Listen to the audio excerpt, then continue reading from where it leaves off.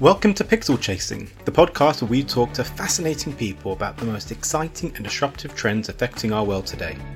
With a focus on innovation, science and technology, we engage with the trailblazers and influencers who are taking an active role in shaping our future and signposting the current winds of change. So whether you're walking the dog, looking for some background content for your workout, or are simply looking to learn from experts in their fields, there'll be something for you on Pixel Chasing.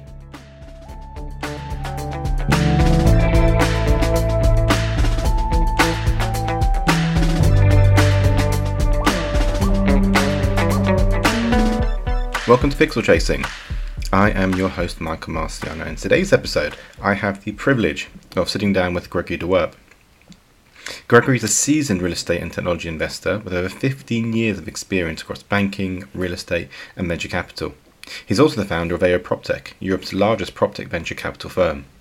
At AO, Gregory is spearheading their mission to transform real estate into a more digital, efficient and accessible asset class by applying innovative technologies and business models that disrupt the real estate and hospitality industries. I thoroughly enjoyed my conversation with Gregory, and I really hope that you find him to be as engaging, honest and inspiring as I did. Happy listening.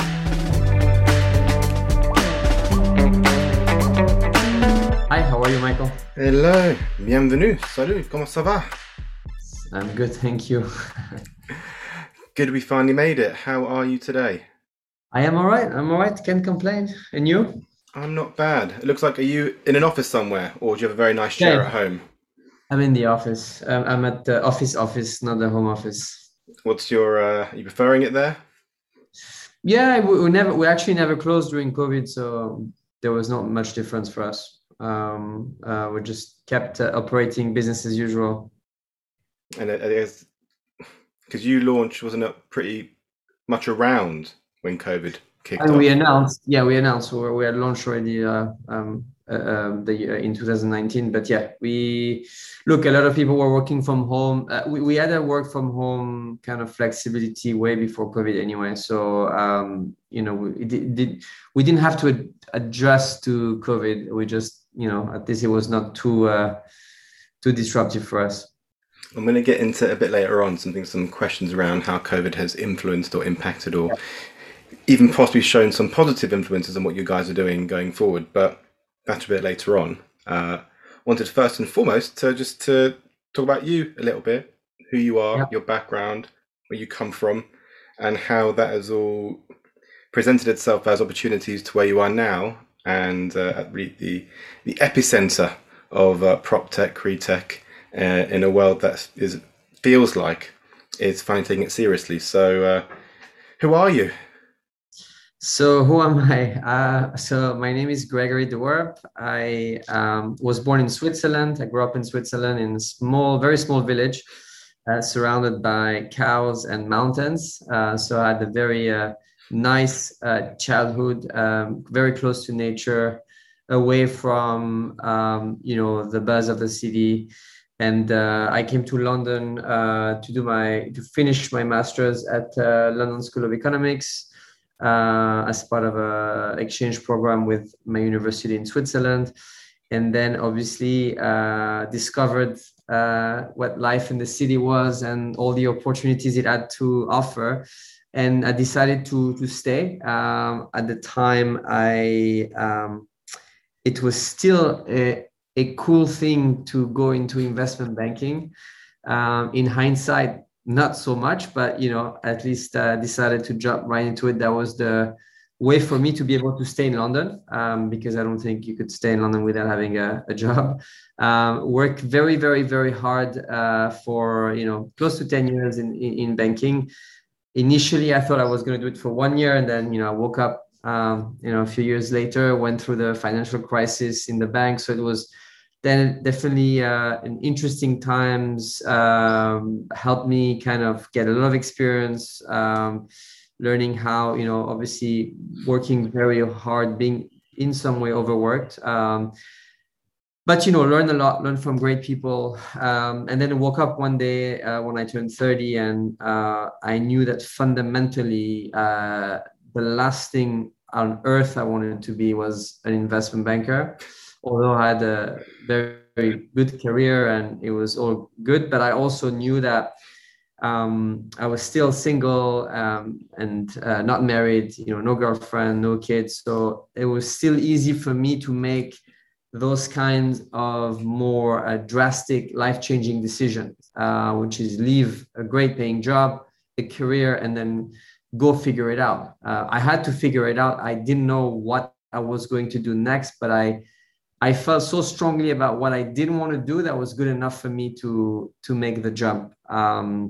And so I jumped and took me, a couple of years. It was a difficult period. I think when you leave a big organization, when you've been protected and everything is filtered around you, and you get into real life and you have to figure out, you don't have that layer of protection.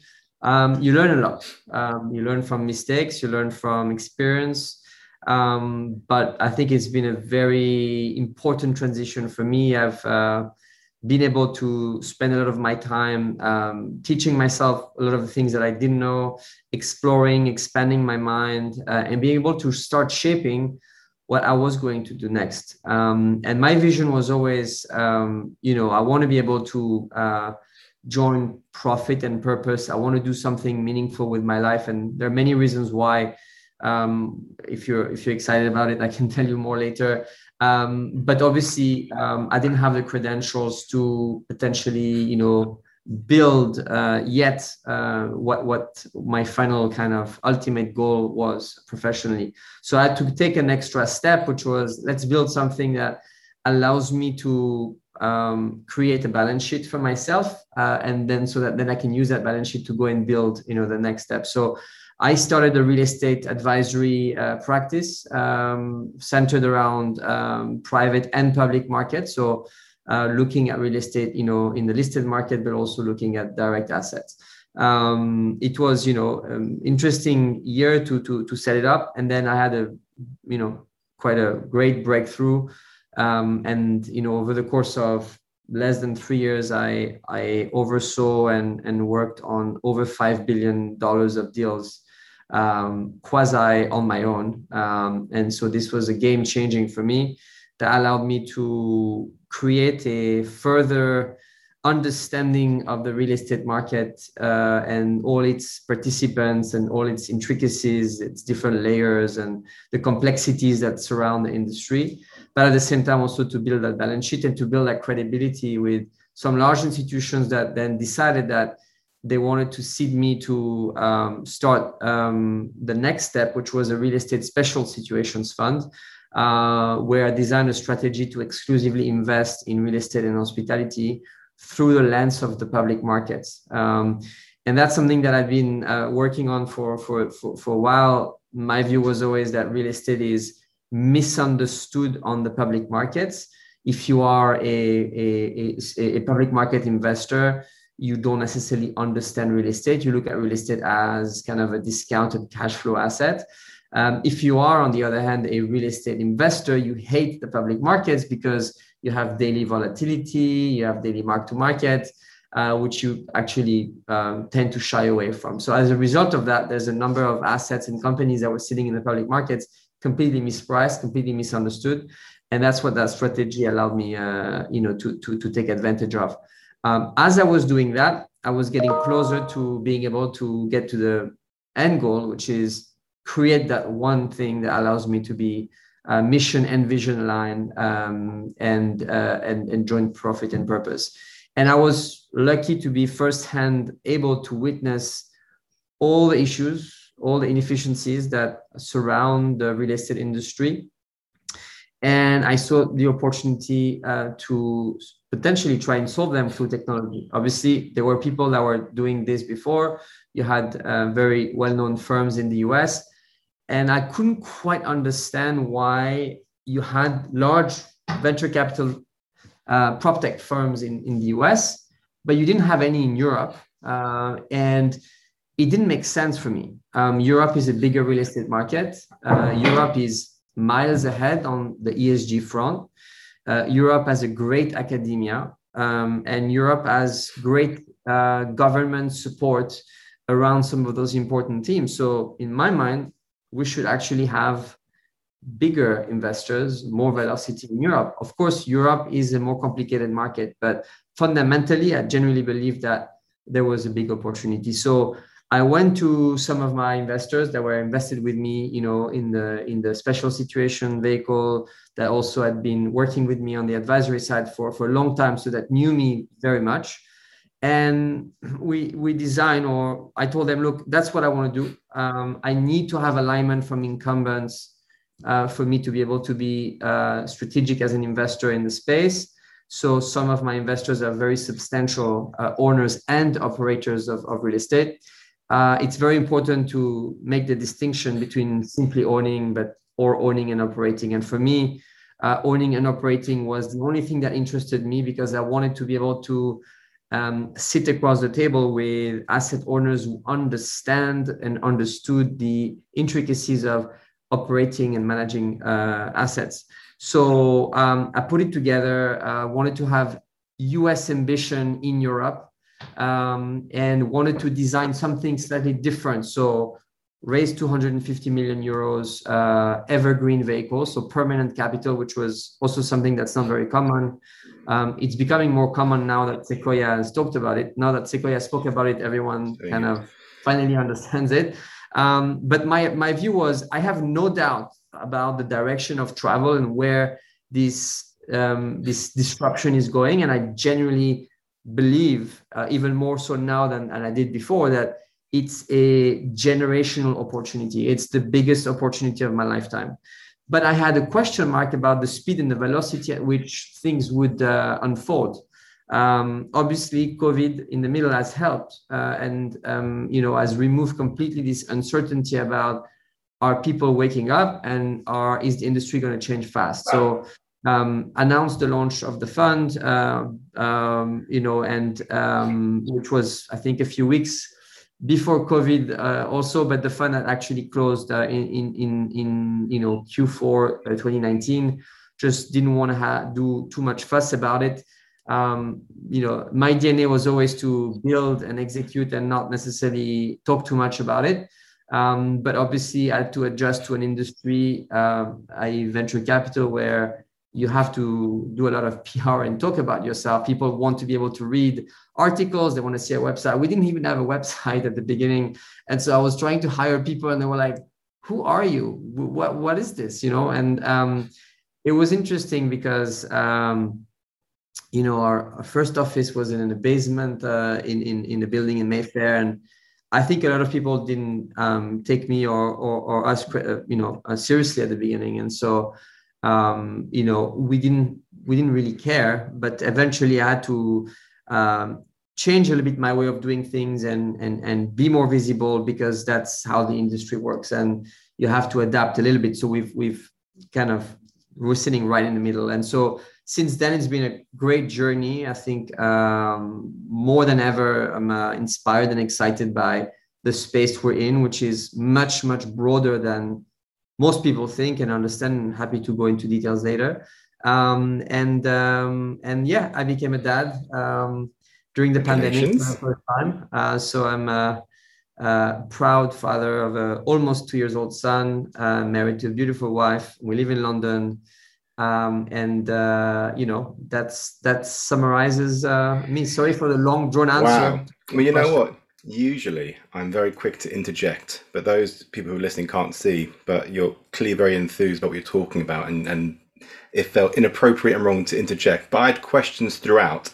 My favorite bit was when you sort of flippantly said we raised 250 million.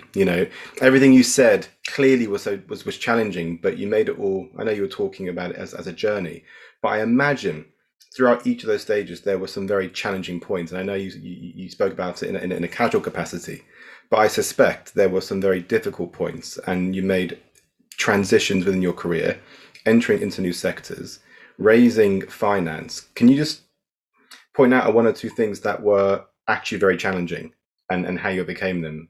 Unless they were not. You did it overnight, no problem. Look, I always say life is a journey, and I always tend to think that you never actually lose or win, but you just either ahead in the race or behind, and you always have a chance to get to get ahead, but you also have a chance to get behind. So you should never take anything for granted. I think my journey, my life journey is such that I've had great challenges to overcome from early on. As a kid, I was diagnosed with cancer very early on, something that's not meant to be curable back then. I was 1 year old. So obviously my life started very quickly with challenges, but I also learned that with the support and love of people close to you, you can achieve and you can do anything. So coming back to your question, I think the first challenge was joining investment banking, right? It felt like it was the right thing to do because you can learn a lot. And I always thought, what am I going to get out of this? And I need to learn, I need to get into the system, I need to understand. And I hated pretty much everything about it from a culture standpoint, from the way people were. It was still back in the days where you didn't necessarily have a right to complain about anything. And what struck me the most is that the people thought they were the smartest, greatest people on earth. They lived in this bubble that, they didn't leave their building in Canary Wharf or wherever the office was. And I was struck because I just thought this is just so far away from what I believe in and who I am as a person. But so I had to go against my DNA and spend 8 years in a place where you don't necessarily like the culture. That doesn't mean I didn't meet great, awesome people, right? But overall, the culture was tough to handle. That was my first challenge. The second challenge, and probably the biggest one, is leaving a high-paying job, security, where you have your identity, you stand for something, you know why you wake up in the morning, and then you quit, and then all of this stops. And your alarm clocks ring in the morning the next day, and all those habits, all those automatic things that you used to do, they're gone. Why? What am I doing with myself? What? And we live in a world where people are quick to be very judgmental, and a lot of people said, "Oh, this guy is just going anywhere, and what is he doing?" And some people probably make fun of me leaving the greatest thing on earth, which was being an investment banker. And you have to see through the noise. You have to just focus on your own journey. People will always be there to have an opinion, to criticize, but actually it shouldn't reflect who you are as a person. It's more reflection of their own issues. And so putting your head down and say, okay, actually, I'm in a good place. I have time. I have savings from banking. I can last, a couple of years maybe, and let's make the most out of those 2 years. Let's build myself. And so that's what I did.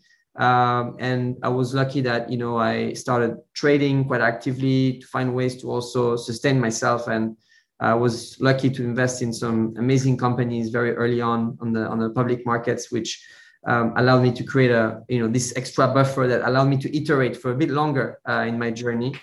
And then when I launched my advisory firm, in real estate, although I had, good experience in real estate, I had no credibility or credentials. So why would anybody have to listen to what I have to say? And then it's convincing the first and the second one, and then kind of breaking this barrier. And then, someone told me, one of my mentors said, the day you are going to be willing to give up is the day you're going to get your breakthrough. And I remember clearly that I had my big first deal about to transact. It didn't happen. I was very disappointed. I thought, okay, you know what? I've tried. It didn't work. I'm going to go back to banking and I'm going to be unhappy for the rest of my life. But I tried. And then within weeks, I got my big breakthrough. And then, things just changed. They were turned on their head. And it's funny how life happens. I went from that to doing over 5 billion of deals, as a small company on my own almost. I mean, this was life changing for me. And that gave me the confidence, that gave me the momentum, that gave me the ability to stop worrying about the short term and think about the long term and plan and build ahead. So it's been a journey, and launching AO was the culmination of a lot of those experiences, those challenges, those success, those failures. And launching AO was a different mindset because I did it because I wanted to do it, not because I had to do it. So the mindset is very different. You have less pressure. You obviously have the pressure you put on yourself that you want to succeed. You're trying to build something new. You're trying to raise a lot of money. But I was able to capitalize on the trust of great investors that believed in me, that knew me, and that believed in the idea and that were willing to take a chance. And so I love this idea of having been through the first few years or decades of my life consistently as an underdog. And I love that. And in a way, when you're a venture capital investor, you have to go and look for that underdog. You have to go against the consensus. If everything was so easy and we all agreed on all the deals we did, then there wouldn't be those crazy, amazing outliers, companies that just break out and change the world. And so I think anchored in my DNA was this notion that you should be always looking for the underdog, or at least you should never dismiss the underdog. And I'd like to think that I'm a good proof of that so far. So you talk with philosophic undertones, both framed from your early experience and how you've gone about over the past years to build this.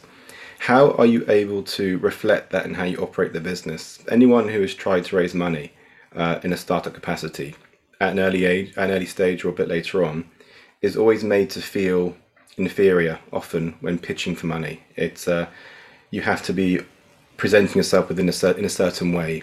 You need certain numbers, certain growth, and you're made to feel often that you're not even worth a response, a generic email, not for us, or not interested. Do you reflect this philosophy in how you interact with people who come to you, who will hear this and say, wow, this guy speaks my language. He looks at the bigger picture. He looks at the person. He looks at the journey.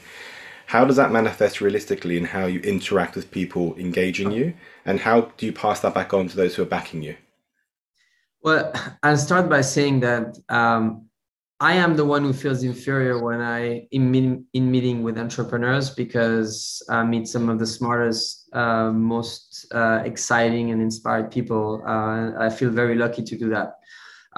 Having said that, it's true that it is somehow, in a way, a cutthroat industry, and there are some codes, some are official, some are non-official, and sometimes it's hard to navigate. I would say, look, we always answer to someone in life. If it's not your investors, it's your partners. If it's not your partners, there's always someone. No matter how successful in life you are, there is always someone you answer to. I think, reflecting again on my own journey, I think what I consider to be the biggest luxury in my life today is that I have, and I excuse myself, I'm going to use a word I shouldn't use. I have the ability to never have to deal with an asshole in my life. And as a result, I have a zero asshole policy, again, sorry for the language. And that applies to my personal life, that applies to the people in the firm, that applies to the people that we back. We want to be, and I want to be backing good people first. Doesn't matter how smart, how successful they are, if they're not good people as well, then there's enough companies in the world to back to be able to not have to have the headache. And so when we started building AO, I wanted us to be reflective of this notion that we are lucky enough that we can invest in great companies that potentially are going to be changing the world, especially since we are very focused on climate change through the lens of prop tech. And we feel privileged to be able to do that. And we feel that we can make a small difference in the world, hopefully. But wanting to make a difference in the world, in my book, also starts from how you behave and how you treat other people, whether it's at work or in your personal life. And I genuinely believe that karma exists. So always treat people with respect. Even the ones which are not treating you well, just take it on the chin, because you don't want to lower yourself and start blurring kind of your focus and getting your emotions in the way. It's tough. As an entrepreneur, you will get rejected 100 times. I've been rejected 101 times in my life, but every experience is a good experience, and it creates your character, your resilience, and your ability to become better and better and better what you do. I don't think that anybody gets it right the first time, but it's about trying to always extract the learnings from the difficult moments, the mistakes, the rejections, the misunderstandings. Always try to come out of it marginally better. And so when you apply that, there is no way you can possibly not succeed at some point. It's just about being resilient, however hard it is. If you're, again, in my view and from my personal experience, if you're working hard, one day you'll get your window, one day you'll get your chance, and you always have to be ready for it, no matter how long it takes. So much of what you say resonates, and I think it's admirable and also good business to operate in that capacity. Presumably, there are people behind you who also have opinions, and often strong opinions. What happens when there's a conflict where you, using a different compass, a different metric of investability, conflicts with another metric which is purely financial?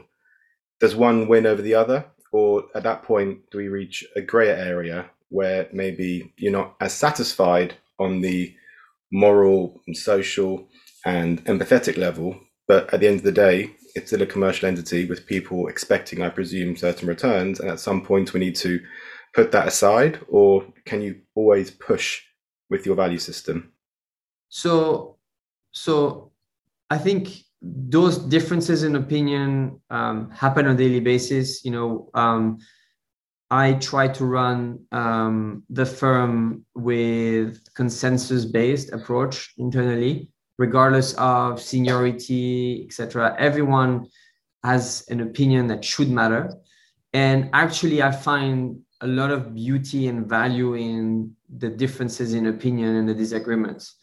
I genuinely believe that this is how you reach the right decision. You always have to iterate a few times before you reach your final decision. And in what we do, it's not scientific, it's not rocket science. There's always many different ways to look at the same company, at the same people. And I think it's our own experience and background that make us look at something in a specific way. And that's why you'll see companies that raise money from one firm and not the other. And you could have completely polar opposite opinions. In the end, you have to be able to respect the differences. You have to be able to argue your opinion in a constructive, respectful way.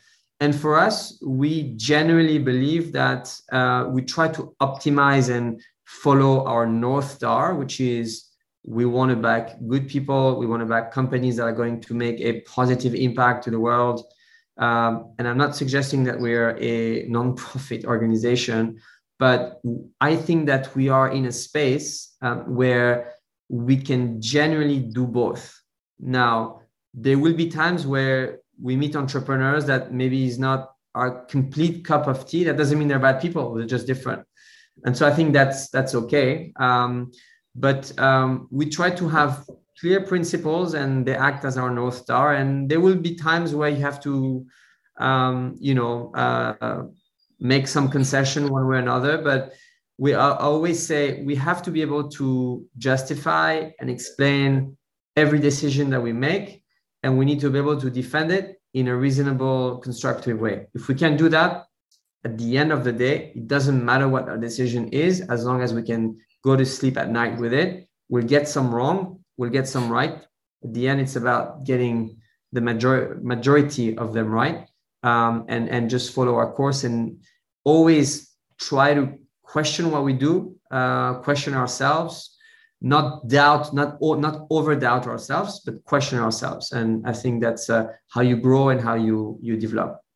So when you find that person, that company who tick those boxes, and as you say, you admire them and the idea is you want to support them, what does that look like?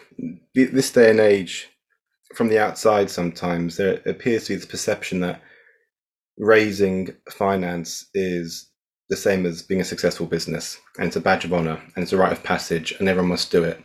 And there's a lot of money out there these days, and more than ever. And post-COVID, we've seen that across the board. What do you bring to the table as a value add? When someone comes to you, and you mentioned before, people can pick and choose where they get their capital from. When you're reflecting on what you bring to the table, is it a blank check? Is it support? You mentioned you're new to the industry from a sector perspective. What is it these days that you bring to the table that makes the relationship genuinely symbiotic? Yeah. So great question. So I'll answer that in two different parts. So I'll say fundamentally, one of my biggest observation about venture capital is that the whole model is based on a specific underwriting that, hey, half of my companies are not going to succeed. X% are going to be okay, and a small percentage are going to be potentially fund returner. At least that's the mindset for a lot of the firms, which has worked and is successful. My issue with that is that when this is anchored in your mindset, and I've seen it and I see it many times, I see it on a lot of boards, when a company goes through a rough patch, a lot of investors will be very quick to categorize them. Oh, this is going to be one of my write-offs, right? And so as soon as the going gets tough, they mentally are okay with it, and they kind of lose interest because it's categorized in that 50%.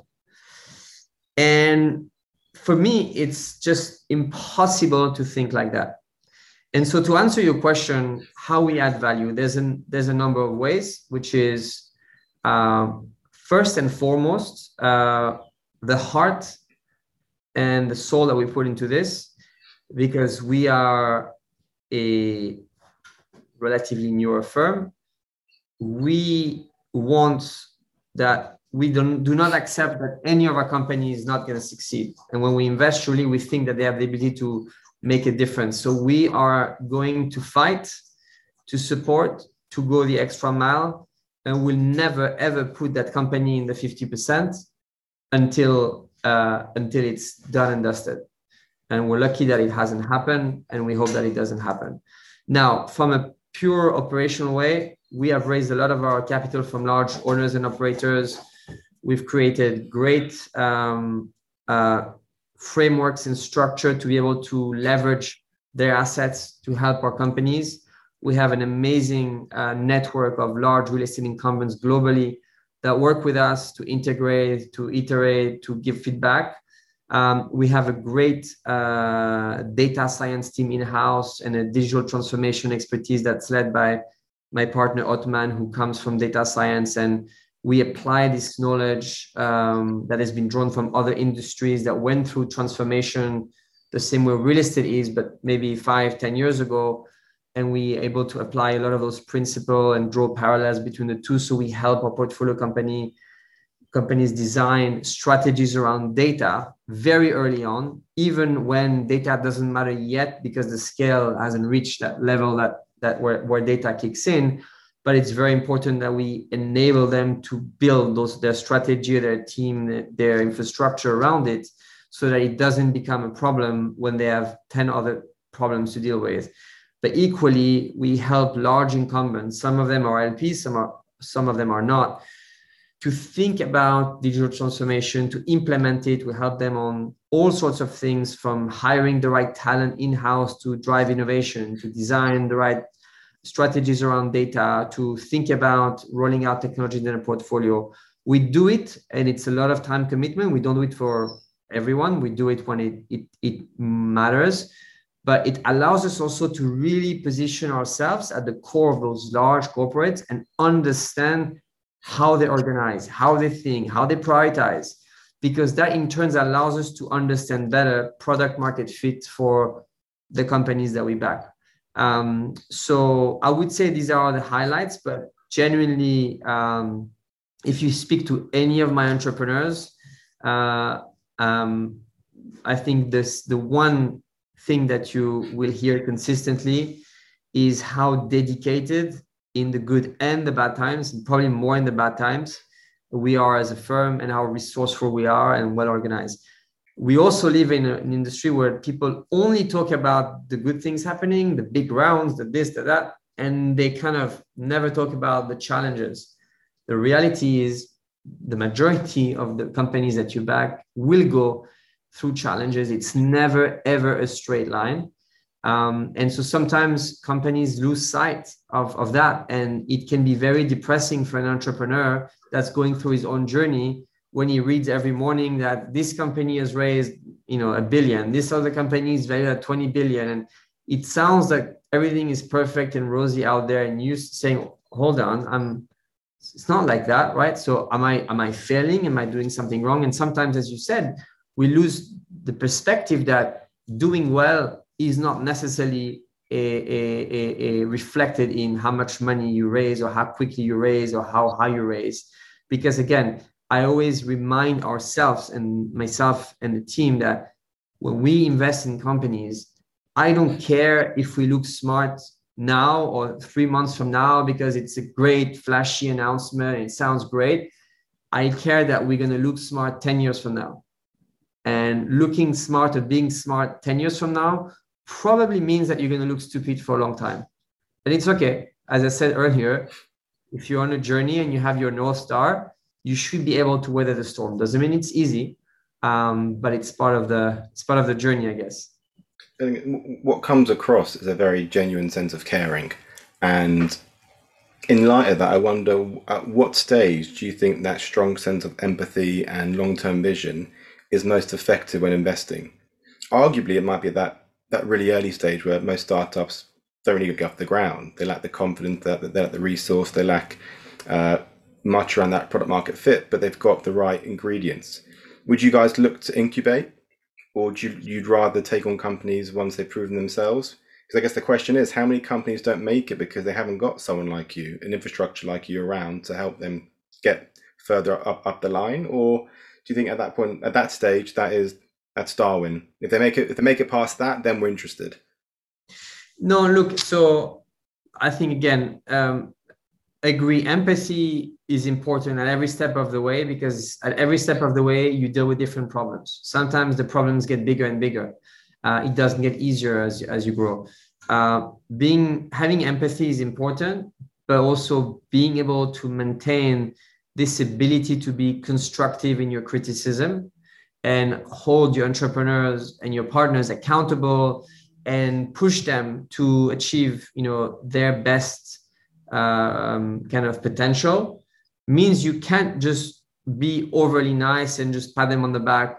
You have to find and strike the right balance. There are times when you need to have empathy. There are times when you need to be tough and say like it is. So for us, we obviously have been more drawn to doing Series A onwards or late seed because of the size of the fund, and also because we want to be able to have the resources and the time to dedicate to each company that we back. So if we start doing incubation or very, very early pre-seed, how many companies are we going to be able to spend time with now? And there are people who are specialized pre-seed investors that would probably do a much better job than we do. Having said that, we want to be able to enable the transformation and the disruption. There are aspects, or there are segments of prop tech, or let's call it, I don't like the word prop tech that much anymore. Let's call it the built world technologies. There are aspects of it which are more mature, where you'll find those Series A, B, C, D companies. The market has grown. You can accelerate faster. There are other pockets of the market which are more complicated, which are more nascent, where you won't find those more advanced businesses, but you still want to get kind of going in that space. And so you'll be drawn to back companies at seed. And we have done seed. We'll continue to do seed, especially as we try to really continue driving our climate change efforts. There are a number of aspects and areas of the industry which are still nascent. Inherently, looking at climate and decarbonization means you're going to look at much more complex businesses. Sometimes there are mix of hardware and software or deep tech, which are not the obvious things to back, like just a simple SaaS company would be. But we actually like that because it creates some sort of barrier to entry Not every fund can look at it. Not every fund can understand it. Not every fund has the patience to do it. And if you're willing to take those bets as well, we're not the only ones doing them, but there's fewer firms doing those more complicated bets. I think eventually you'll find some form of competitive advantage in a world where venture is overcrowded. I can't remember the stats, but I think we've doubled or tripled the number of GPs globally and the amounts of money raised. And I'm one of those new GPs, so I can't be too critical. But I think it's finding your niche, finding your segment. And I feel lucky that our niche, i.e. the built world, is actually massive. And it's much bigger and broader. And we get to look at all sorts of technologies in every single vertical of the industry. So it never, ever feels like a niche. So I almost feel like a generalist within a niche, if I could say. And look, you go one stage further, because you've mentioned a few times your desire to put a closer lens on the ESG piece, because even within your new coin phrase, what was it, the built technological environment? Built world technologies. Built world technology. We'll hashtag that, and we'll get rid of prop tech. This within that, ESG is obviously very topical. It's really having its time in the sun. People often talk about how real estate is the biggest asset class in the world. They'll talk about how it's the biggest contributor to carbon in the world. And I feel like sometimes people therefore think, oh, great, well, that's good, because if we fix that, we fix the problem. The reality is that property, despite being an asset class, is highly fragmented, both in ownership and in operation, how it's run, how it's built. So do you believe that we can make a dent? Yes, it's the biggest asset class, but when you look at the companies you back and the people who pitch, do you believe that we as an industry can make a meaningful difference to climate change? If so, why? So I definitely am convinced. I don't think we have a choice to begin with.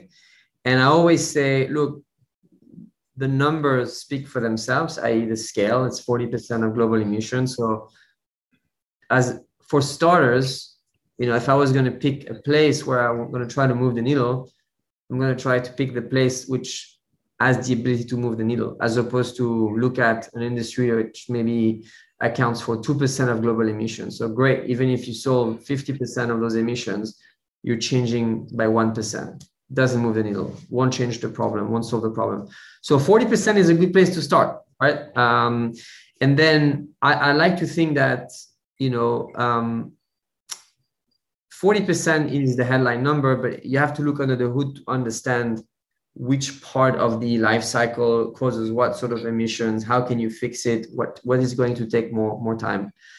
It's challenging because I think people are split today when they look at built world emissions, which is how do we build better, greener, cheaper buildings? And that's very sexy, new material, biodiversity, all those things, which also we invest in. Less sexy part and the more complicated part is how do you fix the existing building stock, which, by the way, is 75% of the buildings in 2050 already are here. So we better find a way to fix them. And it's tough, it's expensive, it's painful. No two buildings are the same, especially when you wander around some European cities, you'll find that there is little kind of consistency in the type of buildings. I genuinely believe we can, for the simple reason that, first of all, I'm seeing an unprecedented influx of amazing talent entrepreneurs that have realized that built world is the single most tangible way to tackle climate change today. And if they're going to dedicate their life to that cause, that's probably the best place to be.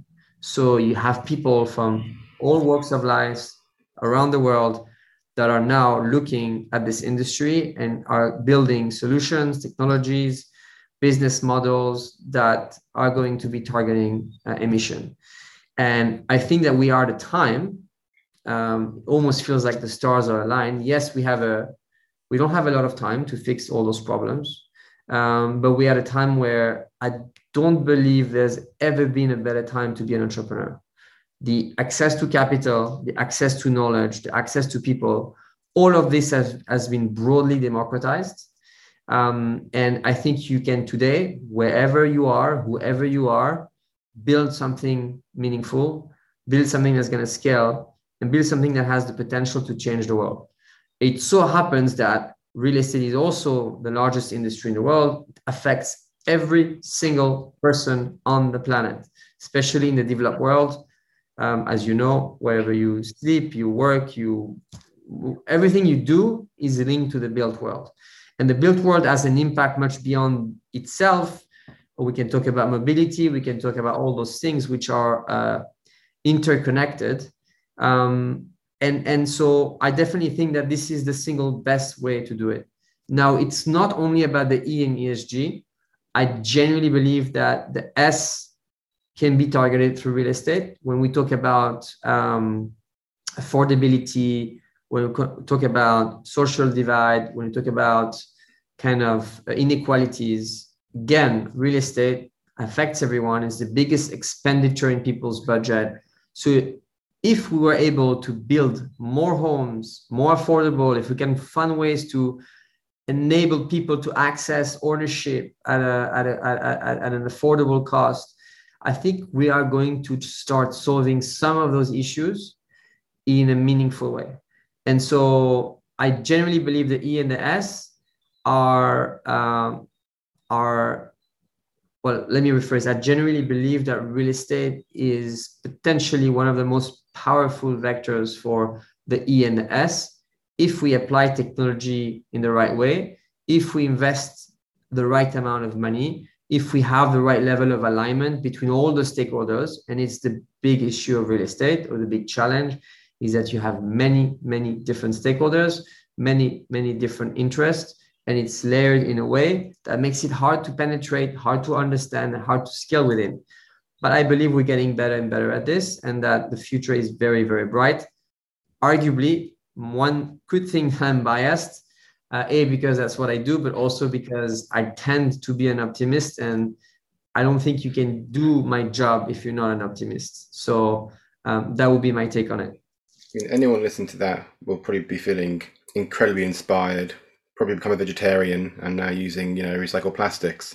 And then they go back home, tomorrow happens, and they get back into the flow of things.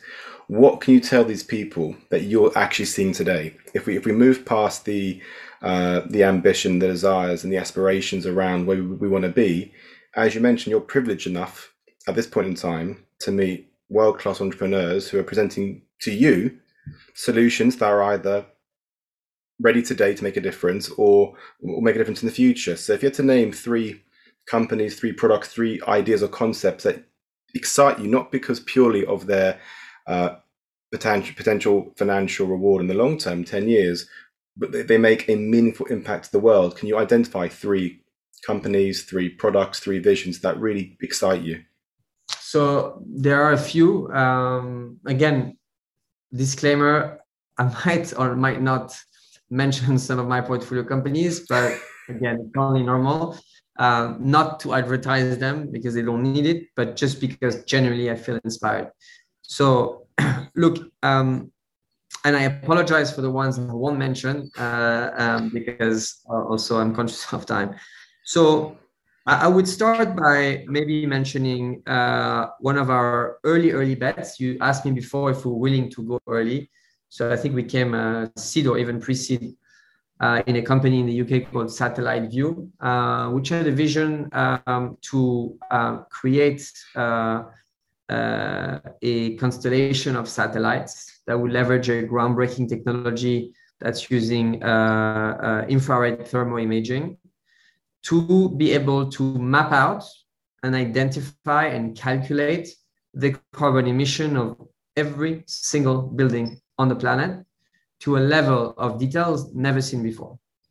So if you had asked me 2.5 years ago when I was trying to launch the fund that we would be backing satellite companies, I would have never even believed you, nor did I think I had the capabilities to even begin to understand what those businesses are, right?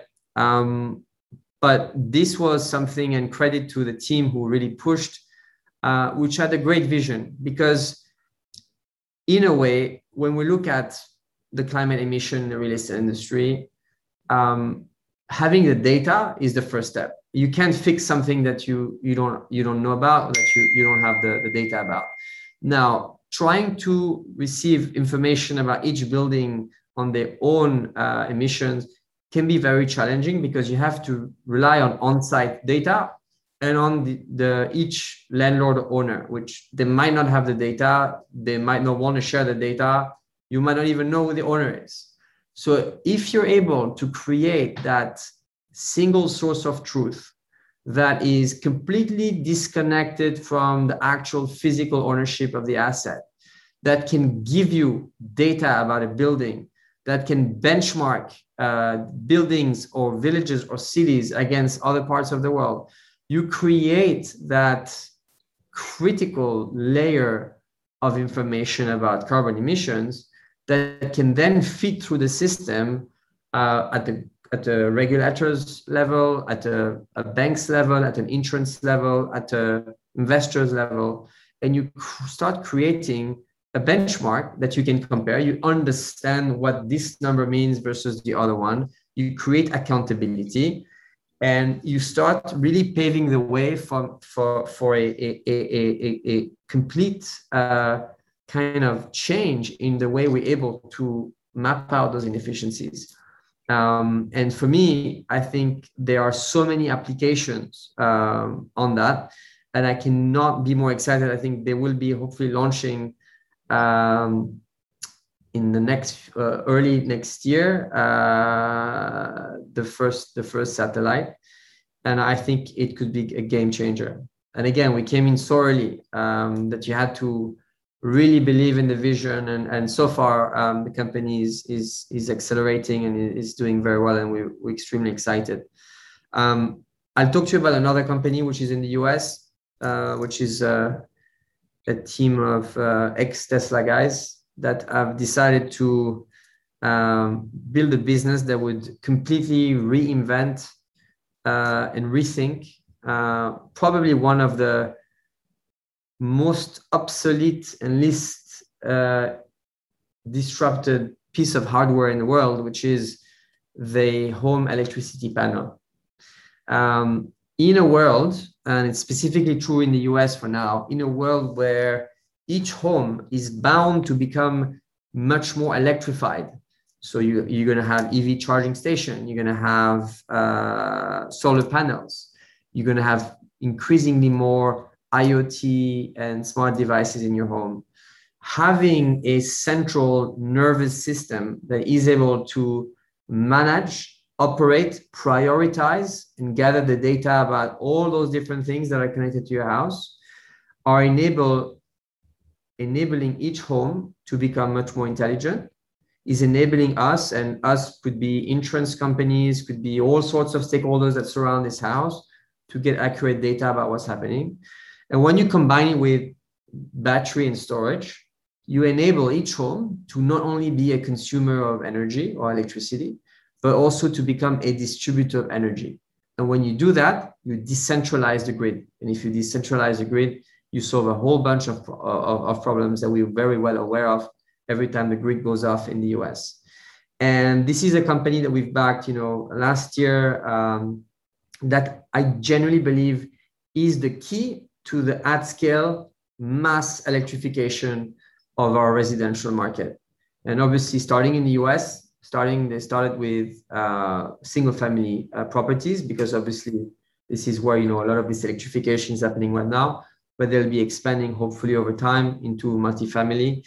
And I genuinely believe that Arch, which is the entrepreneur and the founder, has a vision, a confidence, and a talent that will enable him to change the world in that respect. And we're very, very excited that we're able to join the adventure and continue to support them in a meaningful way. And I think there will be a lot of consequences from the expansion and the success of that company. Do you want another one, or I feel like I'm as excited as you are hearing about it, particularly as a lot of these sound very unlikely. They come from a point of view where if you're being pitched them, you say, oh, it could never work. But I think what you're demonstrating here is that you have to be optimistic in the future in where we're going and support these companies to get to the point where you are, where you're part of that process. And I would like to hear more, but I'm just conscious of time, basically. And I feel like you'd happily also talk for a long time about it. So maybe for another time, go into more of them. Hearing you talk about those companies and how each one's so different,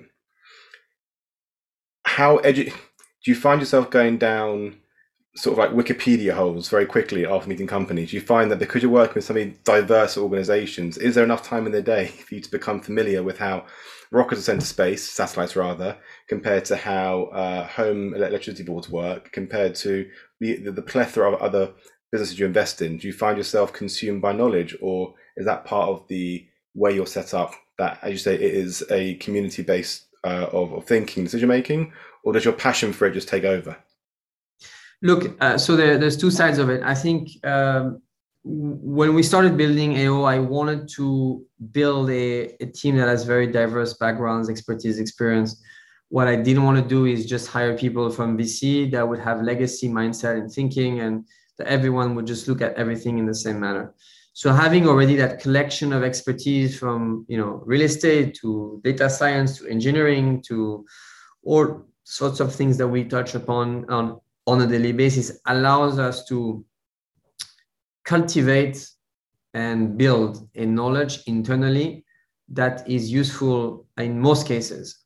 And we really try to make that knowledge. So each person will have different kind of balls of expertise, which they've nurtured, but we really try to make sure that expertise is shared and is accessible to every person in the company, so that everyone has the ability to feed their curiosity, their ambition, and grow.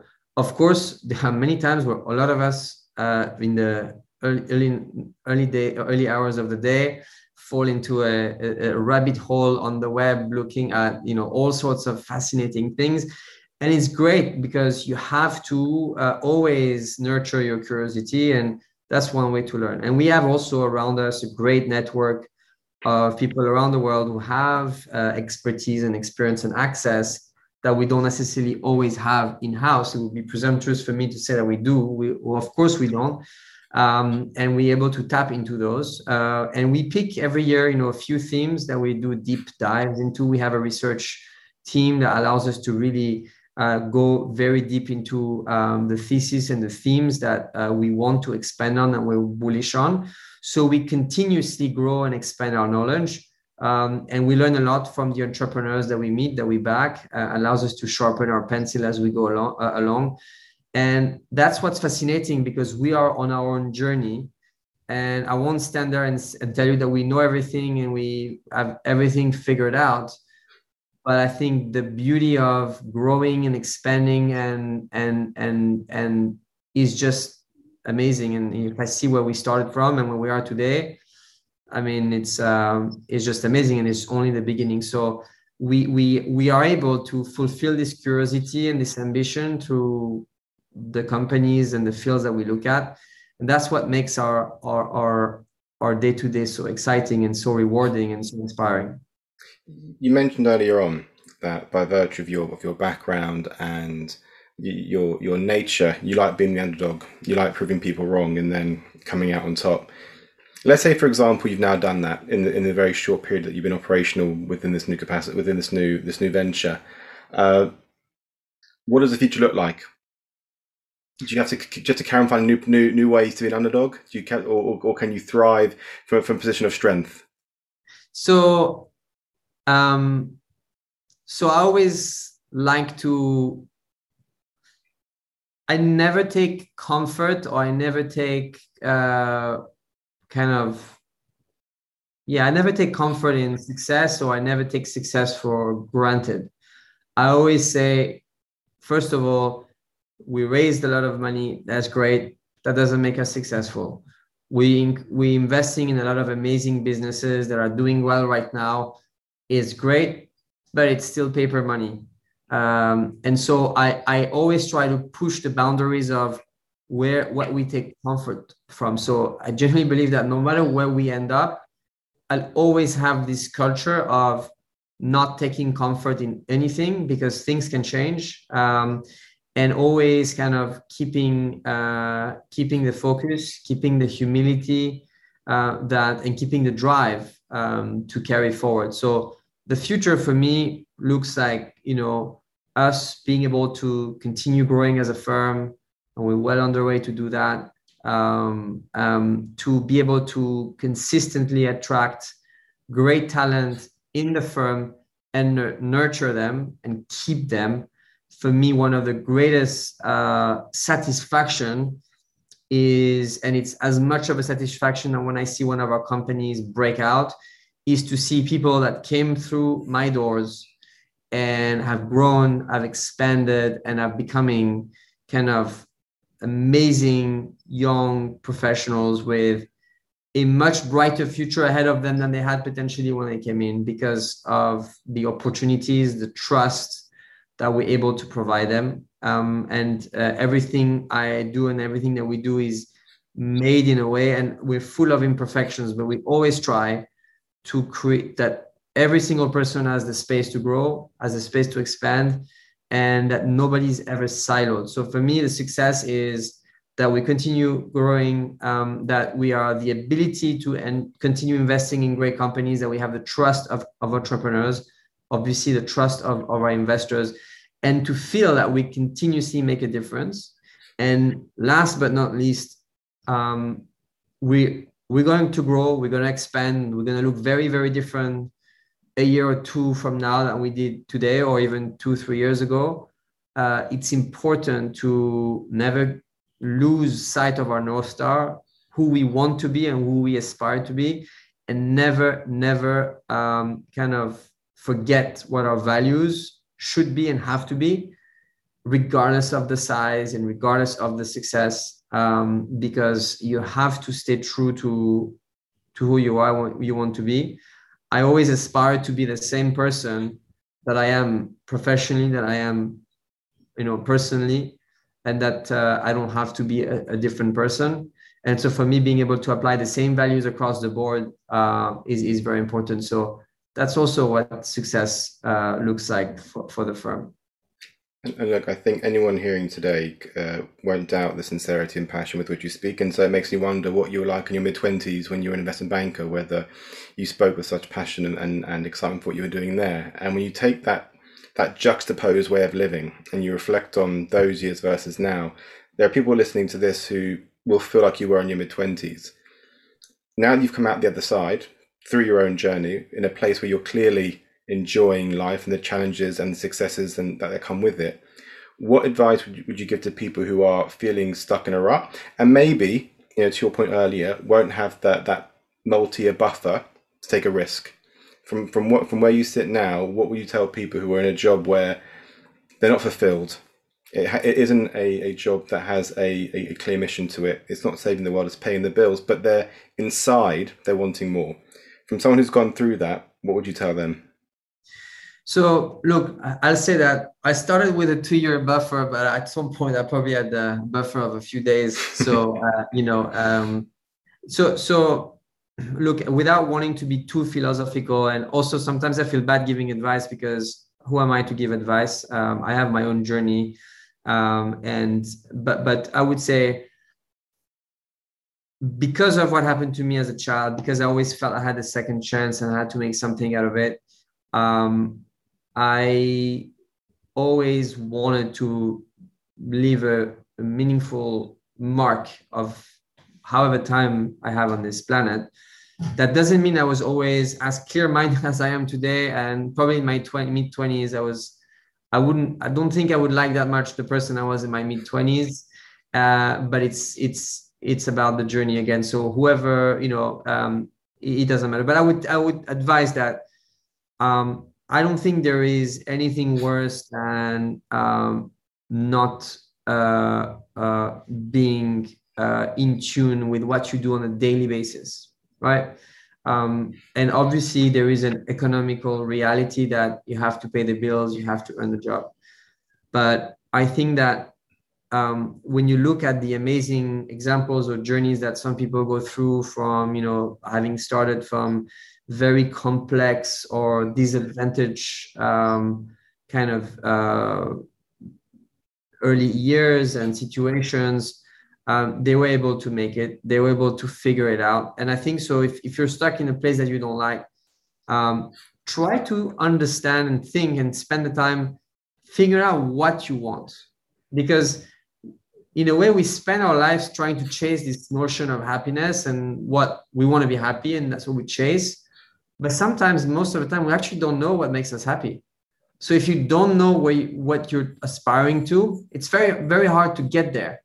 So that would be number one. Number two, step by step. You don't go from A to Z in one go. You have to have the patience. You have to have the understanding that you have to go through certain hoops for things to happen, and it will happen in time. Sometimes from A to B will take a certain times, and B to C will take a lot longer, a lot shorter, and it might be different for your neighbor. But having the direction is, for me, the most crucial aspect. Having the direction of travel, and then spending the time to build yourself. You work. If you're in a job that you don't like, it's probably an 8-hour-a-day job or 10-hour-a-day job. Well, you have, 16 hours left in the day to spend, 2-3 hours a day maybe, to invest in yourself, to invest in building yourself, building your knowledge, building your network. And I would say that, for many years, I always focused on trying to find the best investment until the day I realized that, the best investments I ever made was an investment in myself and taking a chance on myself. We often do not take chances on ourselves. We just go in this rat race and, we do things because it's the way it's supposed to be without ever actually taking a chance on ourselves. But when you do, and when you put the work and the resources and the time to actually really invest in yourself, things change, things happen. I have no doubt. Greg, can I call you Greg now? Will we move past Gregory? Great. Yeah, it's fine. Thank you. An hour's gone, and I think we've used a lot of time. And I hope everyone listening walks away feeling inspired, hopeful, and better informed on what's possible than beforehand. So thank you so much for your time, for your thorough and thought-provoking answers to the questions. And I'm sure everyone will be hearing more and seeing more of you in the near future. So thank you very much. Thank you for having me. Apologies for being too philosophical. And if people wanted to listen about only prop tech, they might be disappointed. But for everyone else, hopefully we're able to shed a interesting light. I completely agree. Thank you so much. Thank you. Nice to see you.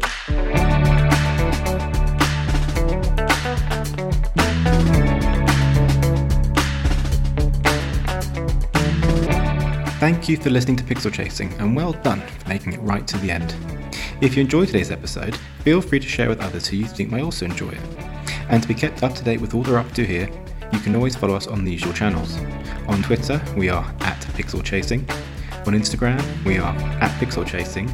And if you want to join our newsletter to be kept up to date with all future episodes, you can join that on our website, which is pixelchasing.com. Thank you. See you next time.